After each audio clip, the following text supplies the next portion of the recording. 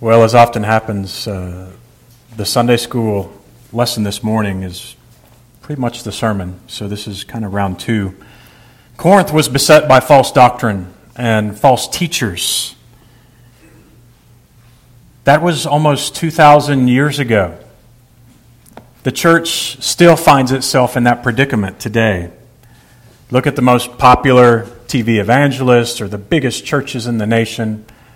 You find a healthy dose of false doctrine, often false teaching. Why is this? We should ask, why? The book seems to have truth pretty clearly laid out. Why is that? Well, truth is not very popular. God's great holiness and man's wickedness and sinfulness is not a really healthy way to grow a church if all you want is numbers. It doesn't tickle our itching ears.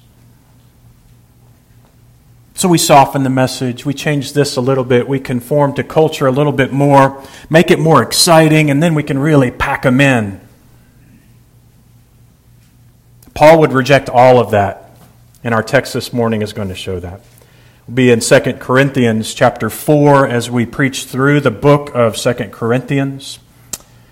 Would you please stand for the reading of God's holy and inspired word, perfect in all that it says.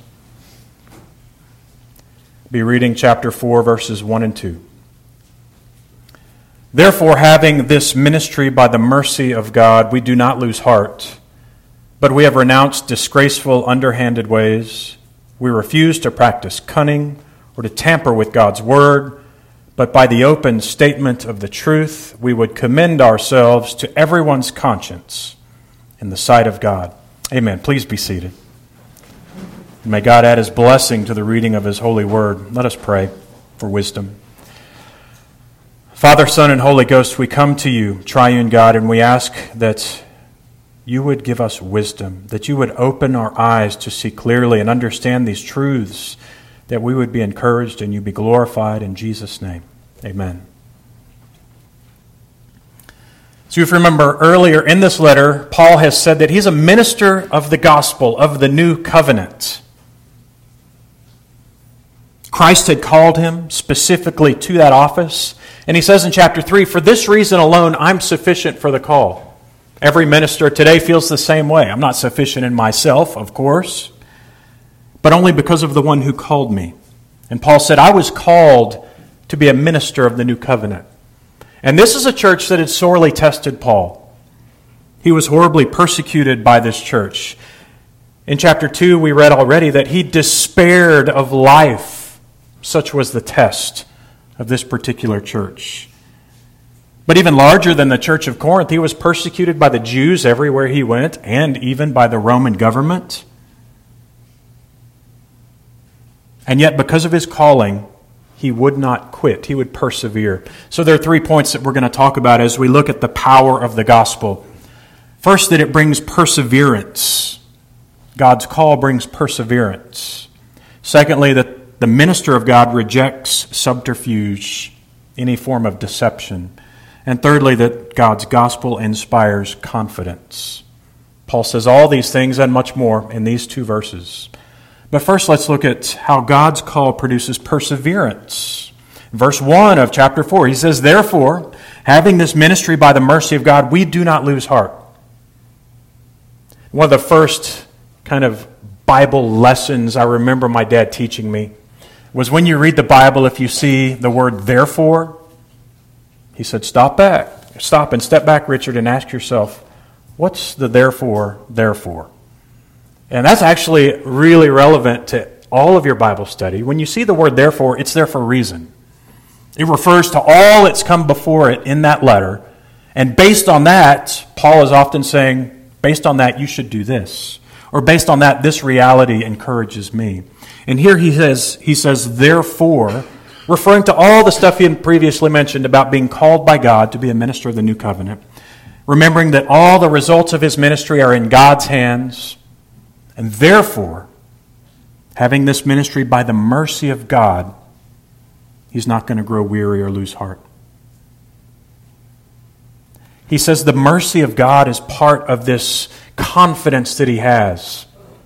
Mercy and grace are used in all of Paul's letters to describe the redeeming work of Christ. Grace, of course, is getting something that you don't deserve, a good gift that you absolutely have not earned and you don't deserve it. That's grace. You get something good. Mercy is kind of the other side of that coin.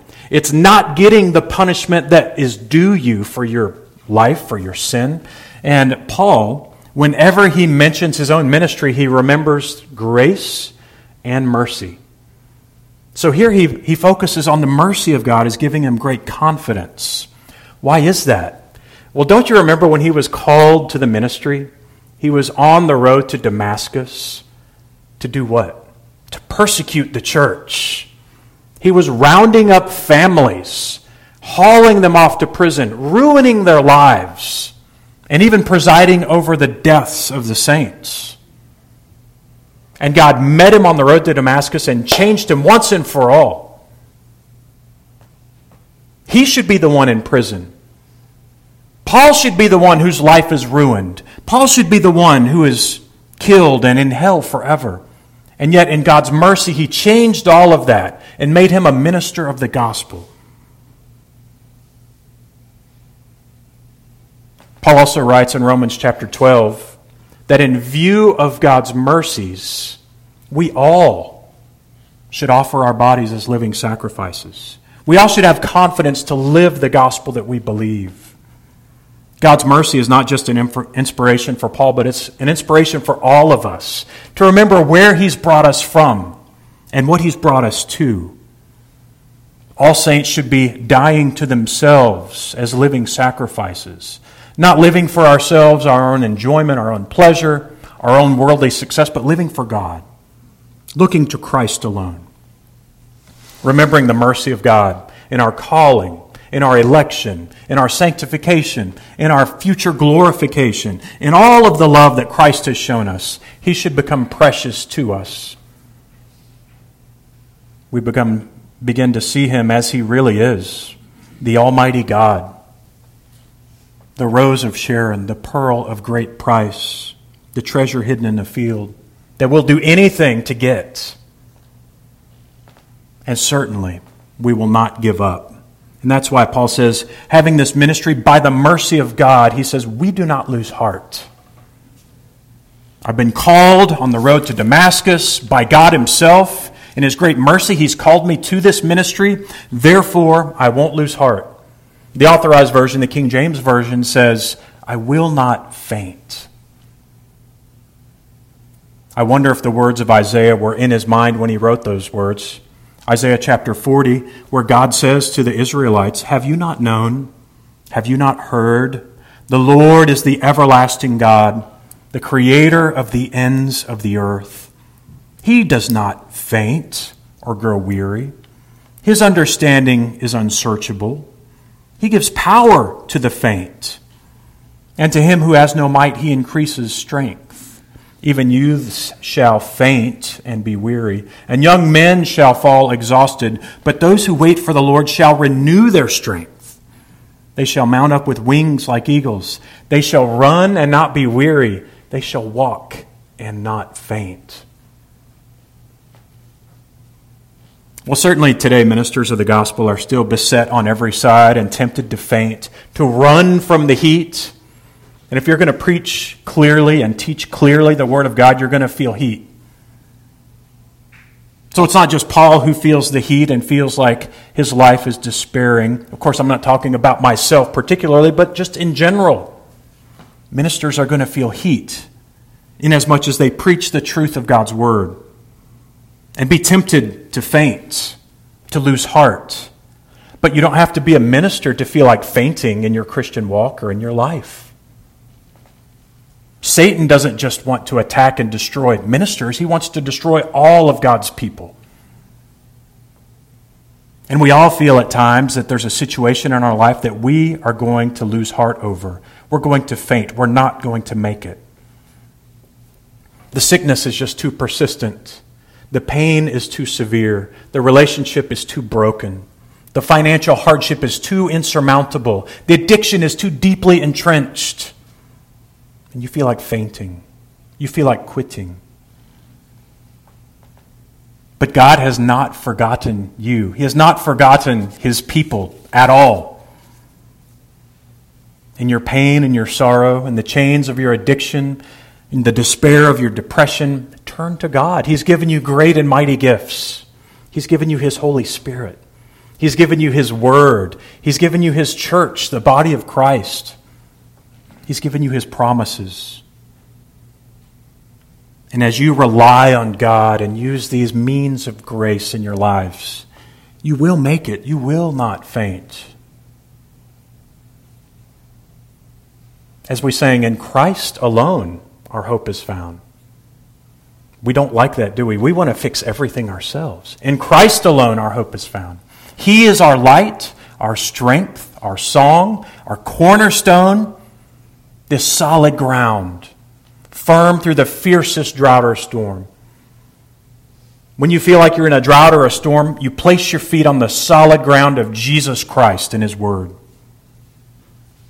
And you will get through it. I'm not saying it's easy, and I'm not making light of your problems. But I'm saying you will make it as you rely on Christ. So Paul drew courage and perseverance from God's mercy as he thought of these things.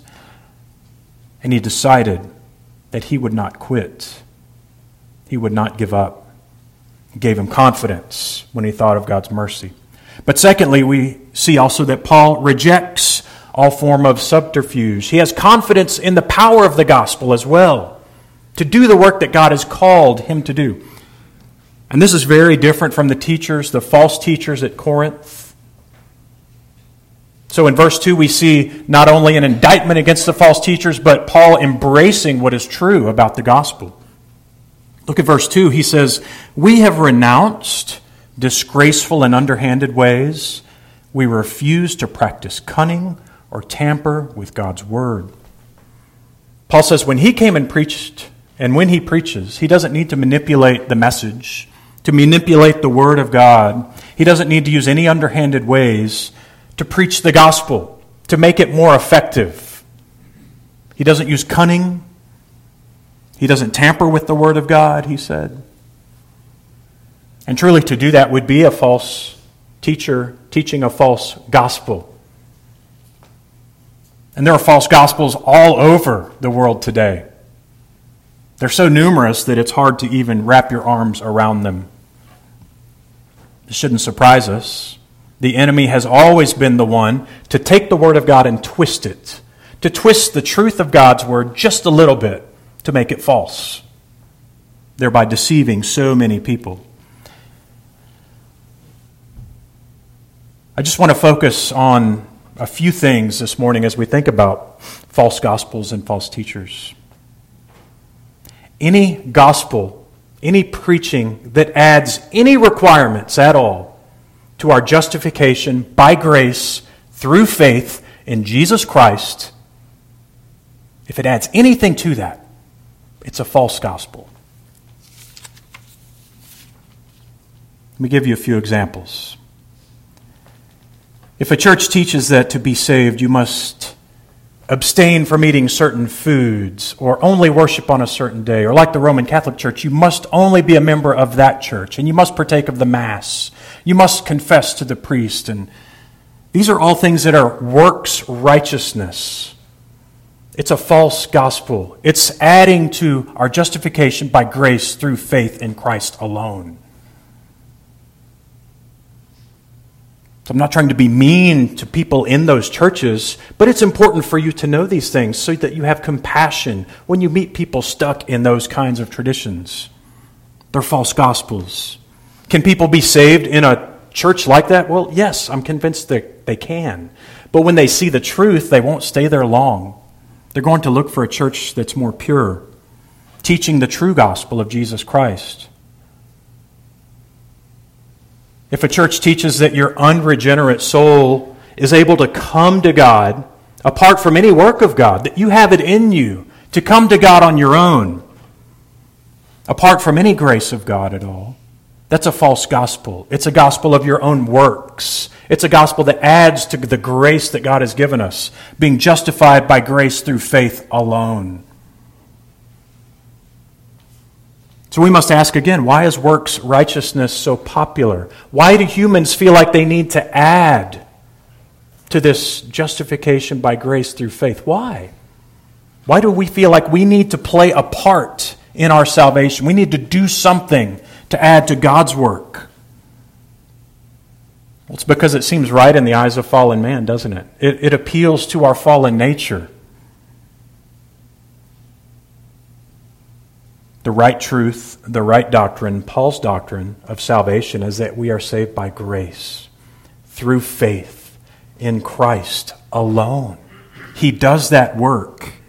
Theologians call this monergism. He does the transforming work by himself. And then our spiritual eyes are opened for the first time.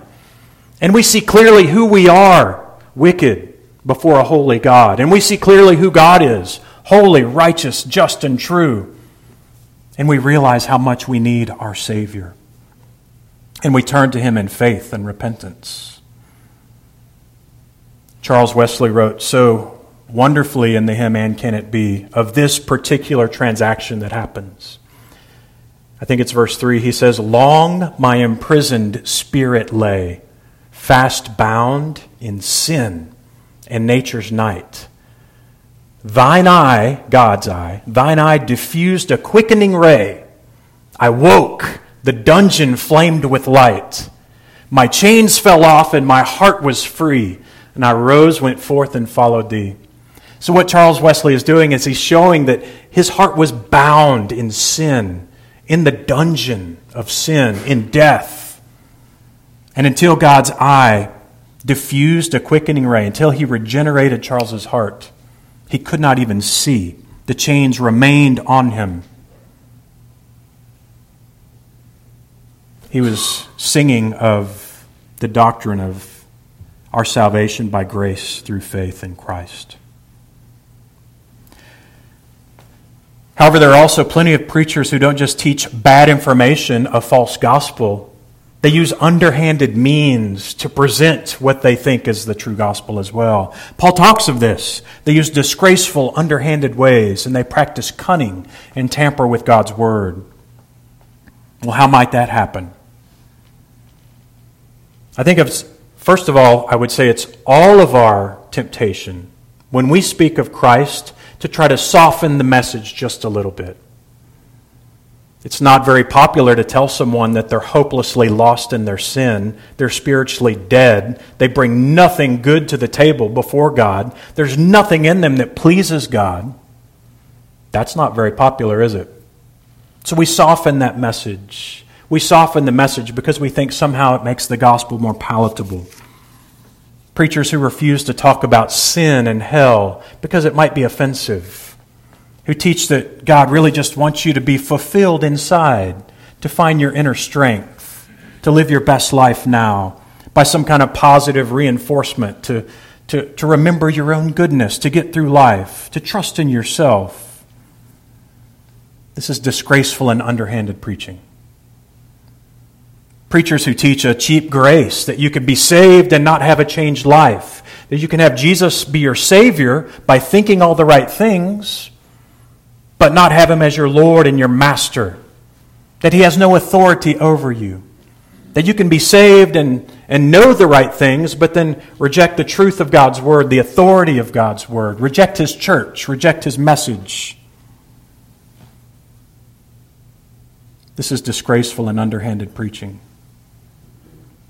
Preachers who teach that the moral obligations of the Word of God are somehow slightly abrogated in our modern culture. It's just too offensive. We've progressed beyond that. The miracles in the Bible, they don't really mean that God created the world in 6 days and all very good by the word of His power. That's not really what the Bible teaches. Jesus didn't really walk on water. Jonah wasn't really in the belly of a giant fish. All of these kinds of things we know. We've gone beyond that. Or all the moral qualifications that we read in the Word of God, that they've somehow been changed a little bit. Abortion isn't really murder. That's actually just a choice. It's my body. Homosexuality is not really a sin. Marriage can be between anyone and anyone as long as they love each other. Women should be leaders everywhere, in the church, in the home.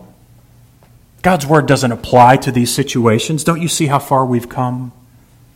This is disgraceful and underhanded preaching. Or preachers who use psychological manipulation, some kind of repetitive music, trying to create some kind of spiritual experience or hype to get a gospel response. It's disgraceful and underhanded preaching. And I'll give one last example. Preachers who teach that it's actually very easy to become a Christian. Bang, bang, bang. ABC. Acknowledge, believe, confess. Snap, snap. Say the sinner's prayer. Walk the aisle. Get your prayer card. God is obligated to save you at that very moment. He must, or the Word of God's not true. He has to do what you say if you come to Him in that moment. As if God were somehow beholden to us in any way. This is disgraceful and underhanded preaching. You see, God's Word has been attacked in every age. And the one key that I think you should use to identify false gospels and false teaching, this one key, if you hold on to this, it'll help. Any teaching that denigrates the work of the Father, the Son, and the Holy Ghost, and any teaching that exalts the work of man, might be a false teaching. Because the Bible does not do that. The Bible always puts man where he should be, looking up to a holy God, stuck in muck and mire and sin, and needing God's grace to even see Him clearly. So Paul says that he didn't use any special techniques. He didn't soften the gospel. He didn't alter the teaching of the Bible or soften God's holiness in any way. He didn't explain away depravity or wickedness or the condition of man at all. He didn't do anything he would be ashamed of. Whether Paul was speaking to Gentiles or Jews, to a Christian church, or to just pagan people, his gospel was the same because it was God's gospel. And that's our third point, is God uses His gospel to inspire confidence. The open statement of the truth, he says in verse 2, that was what he did. And he commended himself to everyone's conscience in the sight of God by proclaiming the truth clearly. Whenever Paul preached the gospel, he was certainly winsome and kind, but he also preached the truth and love, and he went straight at them. He loved them enough to tell them the truth. He preached an open statement of the truth in the sight of God. Coram Deo, in the presence of God, before the face of God. He didn't need a letter of recommendation like the false teachers. His letter of recommendation was just his preaching.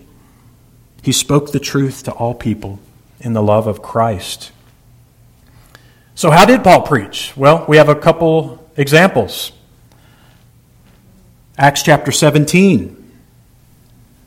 Paul's preaching to pagans in Athens who have never heard anything about God. They don't know anything about Jesus Christ. This is instructive for us. If this is how Paul preached to pagans, you can imagine how Paul preached to people who were somehow aware of God.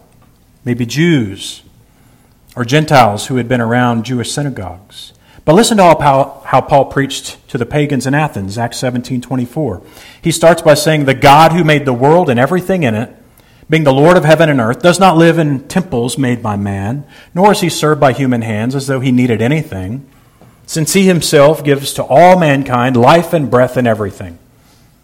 So what is he saying? God is your creator. He's the Lord of heaven and earth. All your temples, all your altars, they mean nothing to God. You can't bring anything to Him that's pleasing at all.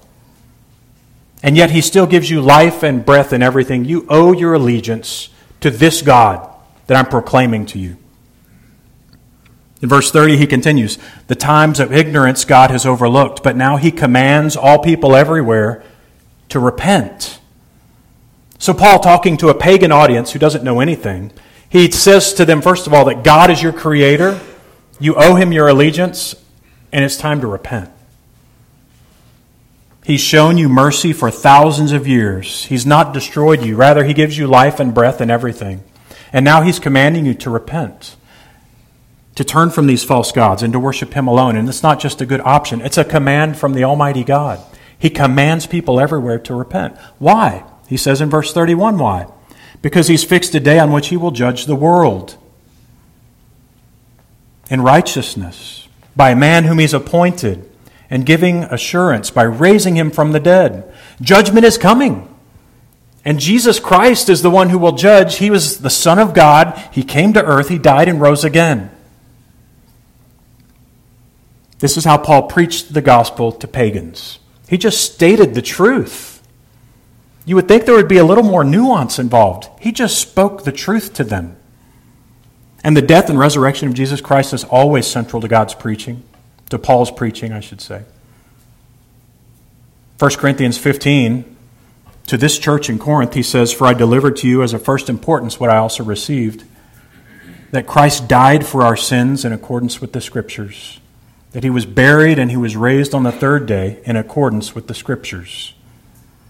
You see, the gospel, the good news is Jesus Christ and His work. Jesus Christ and His person. His person, who He is, His work, what He did. This is the gospel. He died for our sins, He was buried, and He was raised on the third day. And remember, Paul says all this is according to the Scriptures. Well, what Scriptures? The Old Testament. The Old Testament Scriptures. Paul teaches the importance to a pagan community, to a Gentile culture, the importance of the Old Testament Scriptures in all that he teaches in his gospel. Even when Jesus rose from the dead, in Luke, it says that He showed Him in Psalms and Moses and the prophets all that the Scriptures said about Himself. This is part of Paul's gospel as well. Not just the New Testament part of the gospel, but the fact that the gospel starts all the way back in the beginning of the Bible, running all the way to the end of the Bible. We see this in 2 Timothy 2, verse 8. Remember, this is a Gentile church, the church in Ephesus, and Timothy is a Gentile pastor. And Paul says to Timothy, "Remember Jesus Christ, risen from the dead, the offspring of David, as preached in my gospel." So Jesus Christ risen from the dead, that's expected. We understand him saying that. But the offspring of David, as preached in my gospel, to a Gentile church, to a Gentile pastor, it's important to preach that Jesus is the offspring of David. Why is that? Because Jesus is tied to all the promises of God from the very beginning to the very end of Scripture. After the fall of Adam and Eve, He's the promised seed of the woman who would crush the head of the serpent. Jesus was the promised seed of Abraham who would increase his descendants, more numerous than the stars of the sky. In the law of Moses, in the covenant with Moses, Jesus is the Lamb of God who takes away the sins of the world, the perfect sacrifice once and for all. Jesus was the promised King of the Jews, the seed of David who would rule forever. He's the hope of all eternity. He is the only good news. And all mankind must repent and believe. So I want to conclude the sermon by calling each one of you to repent and believe. Today is the day for you to repent and believe in Jesus Christ. You are a sinner. This is a horrible problem apart from Christ. There's no way you can approach God. And you have sinned every day against your holy Creator. Every day. In thought, in word, and in deed. You're so hopelessly dead in your sin, you cannot change yourself. There's no way for you to approach God at all. But in God's great mercy, He has brought you here this morning to hear the good news of the gospel. It's mercy that you're here. And in His providence, you are here to hear the same good news that Paul preached. You must repent and turn to Jesus Christ. God sent Him to redeem sinners just like you. He took your sin upon Himself on the cross. He drank the wrath of God down to the dregs and transfers His own righteousness to everyone who would believe. And this is a free and full offer of salvation to all in my hearing. God calls you today to repent and believe. Pray that God gives you faith and repentance. Pray that maybe for the very first time, like Charles Wesley wrote, the chains would fall off and God's diffusing ray, His Spirit would open your eyes, maybe for the first time, to see how sinful your heart really is and how much you need a Savior, to see the depth of your sin before the righteous, Holy One of God. Maybe today is the day that you fall on your face before your Messiah, Jesus of Nazareth. Before we partake of the Lord's Supper, let us pray.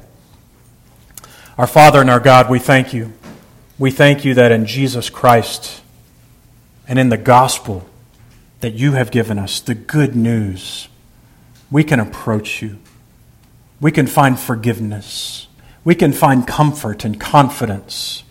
For those of us who are already in the fold, who already know you, we thank you that the mercy you've shown us comforts our souls so that we do not lose heart.